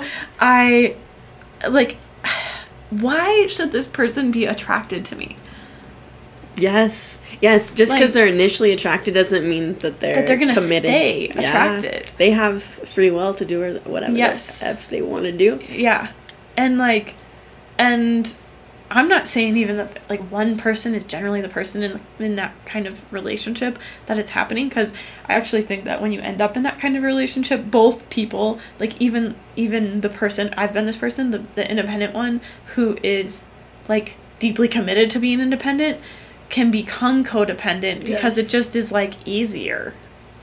And, you know, so, I don't know, check in with yourselves. Yes. And just say, like, is this what I want? Is this how I want my life to look? Like, am I doing my things? Am I seeing my friends? Like, I think, like, do I have a life? Like, what's kind of, there's always something attractive about people, right? But, like, what's, like, attractive about me to people right now? Mm-hmm. Because, like, I think, I mean, yeah, I guess I'm just going to get really blunt and honest about this. Like, I've had people that I've dated that start doing basically just my things, and then we basically just do them together all the time. Yeah, they have no identity. Yes. Outside of you. Yes. And so, and, like, even though, like, they're great people. Right. Like, I actually, like, to this day, there's some guys that I've dated that I'm like, how, I hope that they're doing so well. Like, I really hope that they've, like, found themselves and, like, this new life within them, and they're pursuing what they want to pursue, and that they're with somebody that's really good to them and doesn't take over their life just because they can. Right? Because they're really nice people that sometimes I think, like, being supportive can go too far in that, like, now you do them, that's it, and I'm you not do whatever. Your mom. Yeah. And so, like, I think that, like, it's, like, it's really important to, like, have your own life and things like that, but, like, I think that it just becomes, like, it's, like, difficult to respect, and it's not attractive, and it's like, no. I don't want to have sex with you. No, because, like, you know, like, it's like there's, like, this, like, primal piece of it that it's like, this is not even you could be the hottest man or woman on earth, and now, because, like, you don't know what you're doing, you don't know who you are, you're giving up your entire identity to fit a mold of who I am, right, and what you think I want you to be, and whatever. And so, like, it becomes not that attractive. And I think, again, like, I think I've been on the opposite side of this, where, and he was an interesting human, but like, I wanted him to like me so much, and I wanted to be good together so much, so I did give up every single thing about me. And even the stuff that I didn't give up, like, I would, like, cut it short so that I could then go, like, be with him and do what he wanted to do and be supportive of him and whatever. And in the end, like, I mean, I felt disrespected. Like, I felt like everything that I needed wasn't important. And so, you know, I think it's, like, a deep fear of mine to make anybody feel like that too. And so I don't want anybody to feel like that. No. So, like, when I see it happening, it's like, okay, we got to talk about this, because, like, I don't need you 5 years from now to resent me because you feel like you just became me. Yes. I want to add in, like, we all need our needs met, but it's normal for us to get our needs met from other people. Yes. But I think seeing a romantic partner is, like, for example, you bodybuild, you do yoga, and having your romantic partner fit into those hobbies. Sometimes it's too much, and sometimes we need someone to fit a friend in those hobbies, but it can't always be our romantic partner. Yeah. Well, it's a lot of pressure too. Like, actually, this is a conversation I've had really recently, and it's a lot of pressure for me. Like, or for anybody really, to be, like, the only person that somebody needs. Like, because that is not true, because I'm not good at everything. I don't have, like, the understanding of everything. I don't necessarily have the same interests. I don't, you know, there's such a vast array of, like, reasons why I can't be the only thing in your life. And why my things can't be the only thing in your life, because I also need other people. And relationships and communities and things of that nature, because I need support from other women, you know, or just, like, somebody that knows more about this thing that I'm interested in. And now, like, I'm not going to pursue that opportunity because I feel committed to just being with you all the time. Or, like, I'm being mean by not being with you all the time. And so, like, and for that person on the other side of it, it's like, okay, what are you missing out on by only having me? And also, like, you have no ambitions. Like, But also, like, you're getting a really tainted perspective because you're getting all my life perspective. Yeah. And what's yours perspective? Yeah. Who are you? Yeah. And, like, who else is influencing you? Like, I don't actually think I'm a terrible influence, like, but... but you are you, and you're trying to figure it out. Yes, I'm trying to figure it out, too. And so, like, maybe what I'm saying to, you know, a friend or a partner or whatever is actually just, like, so inaccurate. Yeah. Uh-huh. Because that's not actually what they either need at that point in time. Yeah. Or... like, I have a roommate right now, and she's 21, which is fun. She's really great. She's super driven.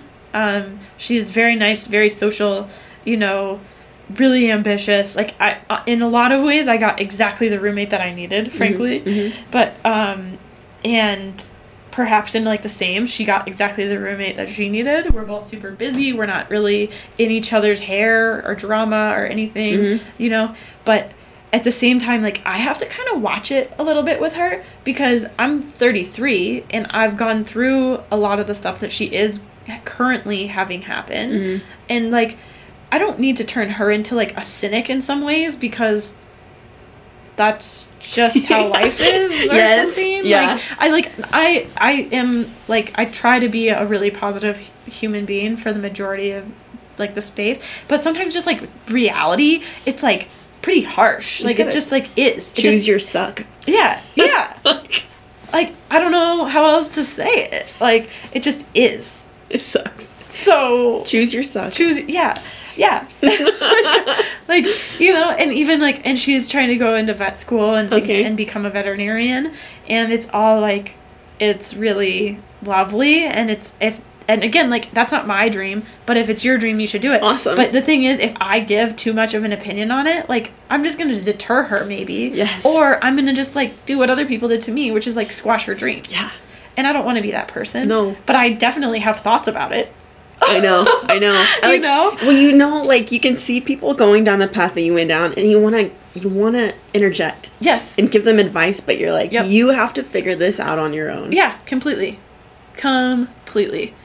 And so it's just, like, it's interesting. Like, it's like a little check for myself. I managed early 20s this year, too, with the relay. That they were out on the road and crewing people, and they would have odd problems come up. And there's some level of it that is crazy to me because we were just raised in different times, and the expectation is slightly different of, like, what a good product of anything really is. Or, like, how to utilize resources is different and things like that. But, you know, at some level, too, I just have to, like, let them sit in this awful place and not fix it and, like, sweep in and, quote-unquote, do it right. Yes. Because, like, they just have to figure it out. Yeah. And, yeah, you can't... yeah. It's so easy. The easier thing to do is just, like, do it for them. But, like, we're all adults. Yeah. You gotta... it's so hard to just be like, sorry. It's really hard. And it's even harder when, like, you're with somebody who's, like, almost asking you for help or advice or whatever. Because it's just like, wow. Like, I could do that for you. And, like, going back to the codependency, it's like, yeah, I mean, I could make this easier for you in some way. But then I'm controlling your experience. Yeah. Like...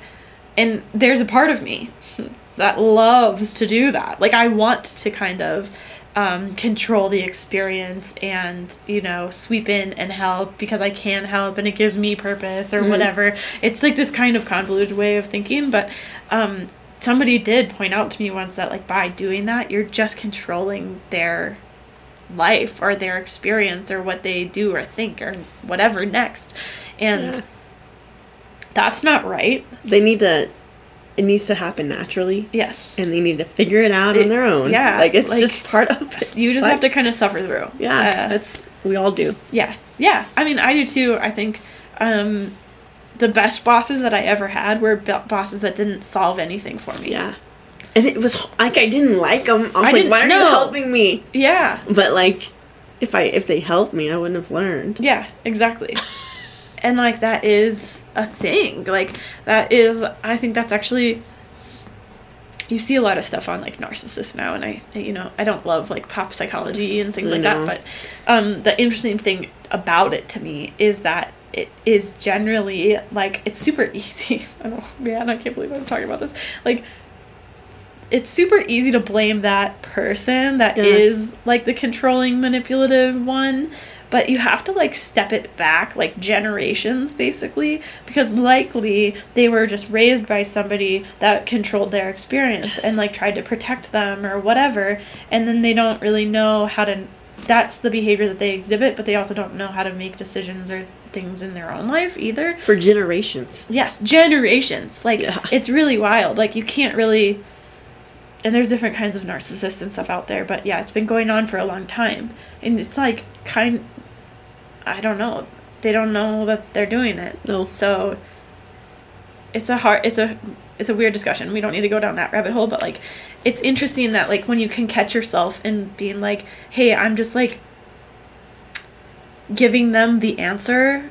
Like, I have so much more respect for the people now that were like, just, zip it and let them do what they're going to do, and then give them feedback, like factual feedback, not like an opinionated version. Yeah. And, you can offer help along the way and along that journey and kind of act as like, their life Sherpa. And, like, this is what I would recommend that you do, but you don't have to do that. Like, because I think that that's really valuable to get other ideas about how to go about something or whatever. But, yeah, I don't know. Like, you got to do your own thing and have your own process. Yeah. And it's hard. Healing is huge, but losing the expectations of what life would be like because you didn't realize that you had a tremendous amount of healing to do. Yes. And like, life is nothing that you thought it would be because there was underlying issues you didn't realize were there. Yes.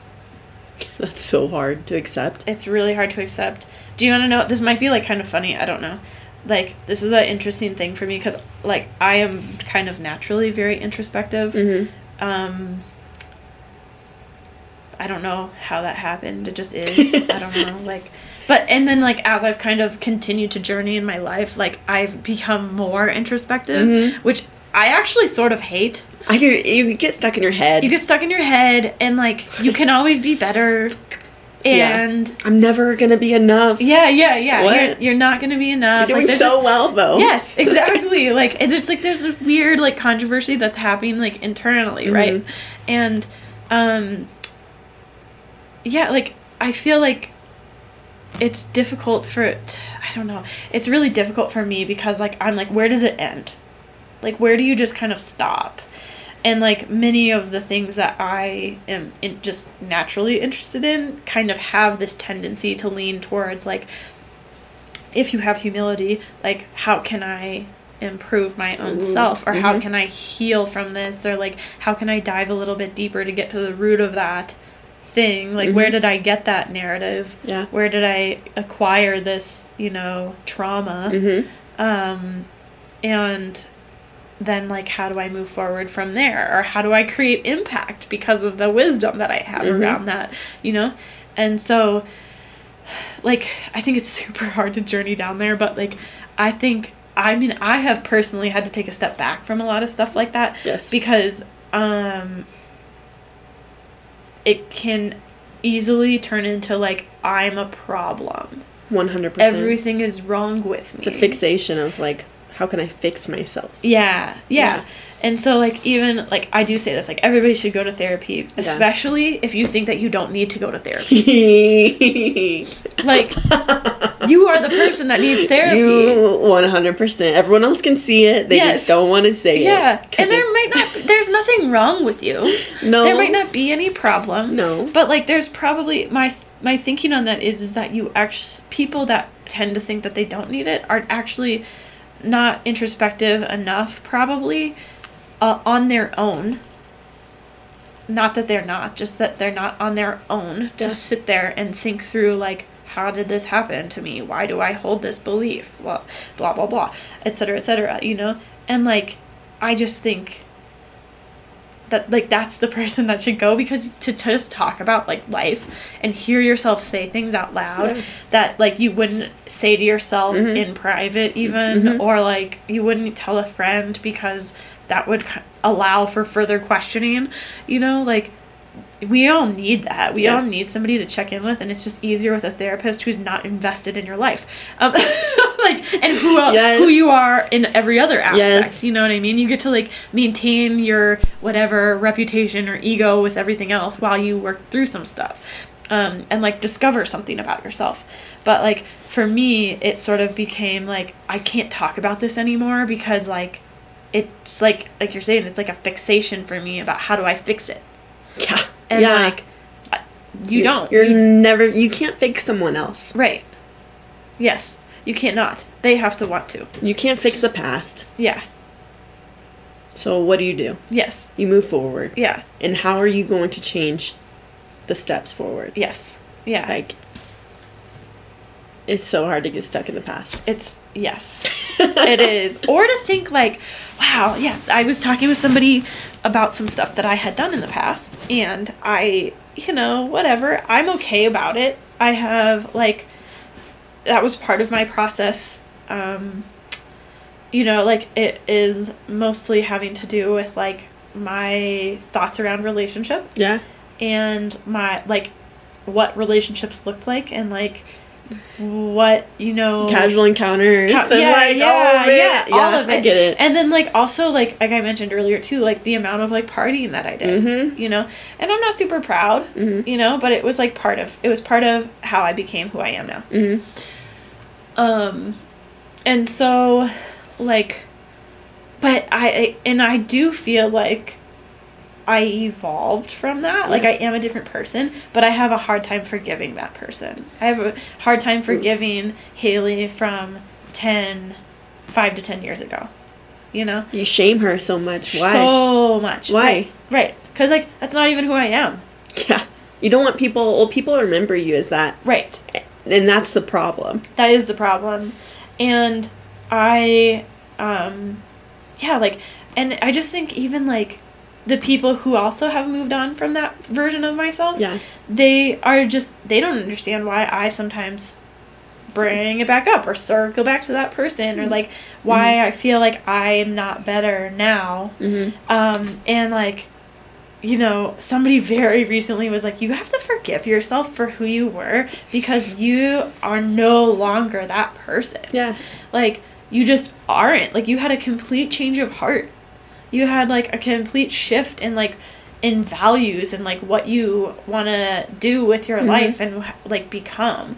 And so own it. Own who that is. And also, like, it's okay to grieve that. Yeah, it is. Like, that took me a long time to get to. Like, that it's okay to, like, let that go and be a little sad about it, because I think that the only thing that's attractive to me about that version of Haley is, like, I know it. That's it. Like, I have a memory of it. I know what that looked like, but, like, I wouldn't go back to it. I wouldn't either. But, like, it's sad somehow but it's only sad, I think, because, like, I have no idea where I'm going. I think, I don't know. I'm with you. It's just a lost time of, like, not knowing who you are. And not, like, looking back, it feels like a wonderland. Like, I had no concrete beliefs of my values or morals while I was at the strip club with all my girlfriends. Right. What? Isn't that it's the most bizarre, right? Like, can we talk about that for a second? So I grew up Christian, right? Yeah. And not that I don't think that I believed it at the time or something like that. Like, I think I did, but I think it was, like, this thing that was given to me, which maybe is, like, a beautiful metaphor for what God offers to us. It's, like, just given, right? Like, there's not, like, a question about it. Nobody's like, no, it's not for you. This is for somebody else, and, you know, it is. It's just for you. It's for everyone. It's available to everyone. And, like, I don't know about you, but, like, at the church that my parents went to, they would have people come in that were, like, ex-convicts or things like that, and they were like beautiful choralists, you know, and things, and they would share some of their stories, and I would sit there and be like, well, shoot, I've never like experienced anything like that. Yeah. Like, these people had like an experience. They experienced God saving them. Yeah. Like, I didn't have that. Like, this is just like a thing that is just true. Like, and I was, so, you know, like, I question that. Like, as we've kind of been talking about, I'm very curious about things. I'm curious about people. I'm curious about the world. I'm curious about the divine and all of this, right? And so, like, it was just like a thing that was just part of my life forever, and almost kind of like maybe anything free. I just didn't care. And like it didn't hold any like significant meaning for me. And so when I went to college, I mean, I legitimately made a deliberate choice to not be Christian. And like, there was definitely, it's not a comparison game. No. There was people that were doing things that like I would still to this day never do. Right? But there was also stuff that I was doing that was like 1000% against how I was growing up. Yes. And like raised in values and things like this, right? And like what was right and what was wrong. Like, that's where the shame comes from. Yes. So I just stopped. And I was ashamed. And there was the point when I went to freaking church during college because I was just like, this is really bad. Like, we've crossed the line. Like, and I brought one of my friends with me who kind of felt similar. And so we went to church, and then we never went again, you know? So it was like not that life-changing. I need to repent. Yeah. Yeah. So it was just like a blip of, okay, like, we're good for right now. And then, I don't know, like, I think that, like, I did my yoga certification. I sort of became a little bit more spiritual. I kind of came back to this idea that there was something bigger than me that was giving me some kind of direction in my life, you know? We always have choice, you know, you go down paths and things of this nature that maybe are not meant for you, whatever, and you learn, and then you get back on the path, you know? And so I, like, started to accept, like, divine nature again, but not God. Like, I was very clear on that. Like, I was like, no, that's not my thing. Like, is it tarot cards? I got into those. Did you get into tarot cards? Before God, yeah. Oh, yeah, no. I mean, I was into it. I'm still into it. Like, let's be real. I'm still into tarot. I'm still into astrology. I love all things like that I think they just give us a little bit more information about ourselves, and they, like, kind of can direct your attention to something, right? So I think, like, in that way, it's super worthwhile. Like, I want to pull a card and just think about that thing all day, and like how that maybe relates to my life, and what nugget of it again that I could take, and what do I leave. And so I like them for that reason. I don't think it's something that's like you to believe in. No. But like, no, I was really into like the universe. Yes. Like, just universal energy, and like this idea of Om, and like it's all around. Oh, but yeah, so I really like the idea of Om, and like this sort of like universal vibration and like presence of I don't know, the divine within us. And I think that mostly eventually I started making a lot of like cross comparisons of things. Yeah. Like okay, like if God has, like, the Holy Spirit, maybe that is, like, the Om. That is this, like, universal vibration and, like, you know, this inner knowing about things. Yeah. You know, and if we're created in the image of God, then, like, we do have this divine light within us. Like, there's just, like, a lot of it for me that started to cross over. And I was like, oh, well, that makes a lot more sense. You are a spiritual being. Yes. Yeah. Yeah. And so, and, like, the same thing, like we mentioned astrology and tarot, like, I feel like as humans, we're never going to understand God. We're just, like, we want to. Yeah. But, like, we can't conceptualize that totally. So we've, like, kind of created some other tools of things that we've studied in order to try to understand. And, you know, I am not ever going to say that it's, like, more important than prayer, or more important than reading the Bible and, like, knowing God personally. But I think that, like, it's all interesting because I'm, like, in some way, like, he created all of that, right? Because we've been trying so hard to understand, you know, God and how the universe was made and all of these things, and why we are the way that we are. Yeah. And why we're so individual and unique, because even, like, we can have the same experience but take away completely different things. Instead of just being. Yes. Yes. Because you know that spiritual part of you knows what to do all the time in every situation. But we try and overthink it. What do we do? Yeah. Like, like you can't just sit with yourself and think like, oh, no, I know. Because I'm like, I know within myself, and in that way I'm hearing from God, you know? And so, so eventually, like, I went back to church eventually. Yeah. Because I felt compelled, like, not really for any one reason. I just felt like I needed to go back to that, and sort of rediscover it for my own self.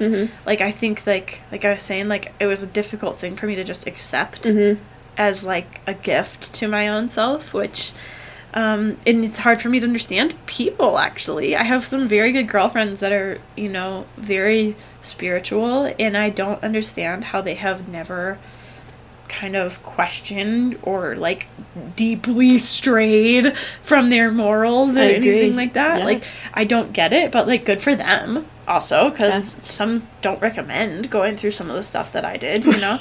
But, like, you know, but yeah, like, eventually I came back to it just because, like, it did start to make, like, a lot more sense to me. And, like, I think that there is a lot of comfort in knowing that, there's something bigger that's out there that is giving you purpose, and that created you for a reason and created you for more. Absolutely. And wants, like, the best of the best things for you. Yeah. And not just, like, this basic life. No. That we just settle for. And happiness is an emotion. That's something that I've really had to accept. Happiness is not a state of being. It's an emotion, just like sadness, just like anger. Yeah. Yes. Do you know, this is me, like, swerve again.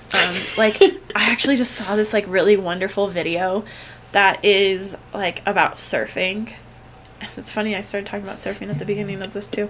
Like, it just attracted me to surfing that much more, because I like the idea of it. Like, it's, like, you know, like, surfers can experience happiness at a, like, new level than most people, because, like, they have this perspective of, like, they're gonna catch a wave, and they know that that wave is gonna crash. Like, it's not a permanent state of being. But, like, if you can just, like, be in it and enjoy it while it's going on, then, like, and know that it will come back again and you'll catch another wave, then, like, you can just keep kind of being happy and peaceful. Yeah. Because everything is, like, ephemeral and moving and it'll changing. Come back. Yeah. Yeah. So, I don't know how I got on the God thing, though, at all. I don't know. It's good conversation. Yeah. But it's been a great experience having you on. Yeah. And hopefully, I really love being here and talking with you. Good. Hopefully we can talk again more about the spiritual aspect of life. Yeah. And, like, how that has guided you on your path. And if we, you know, when we talk again, you're going to be at a different point in your life. For sure. Hopefully. Yeah. We'll kind of, like, come back to these topics that we talked about today. Yeah. So thank you so much for coming here today, taking your time, and thanks for being on. Yeah, well, thank you. No problem.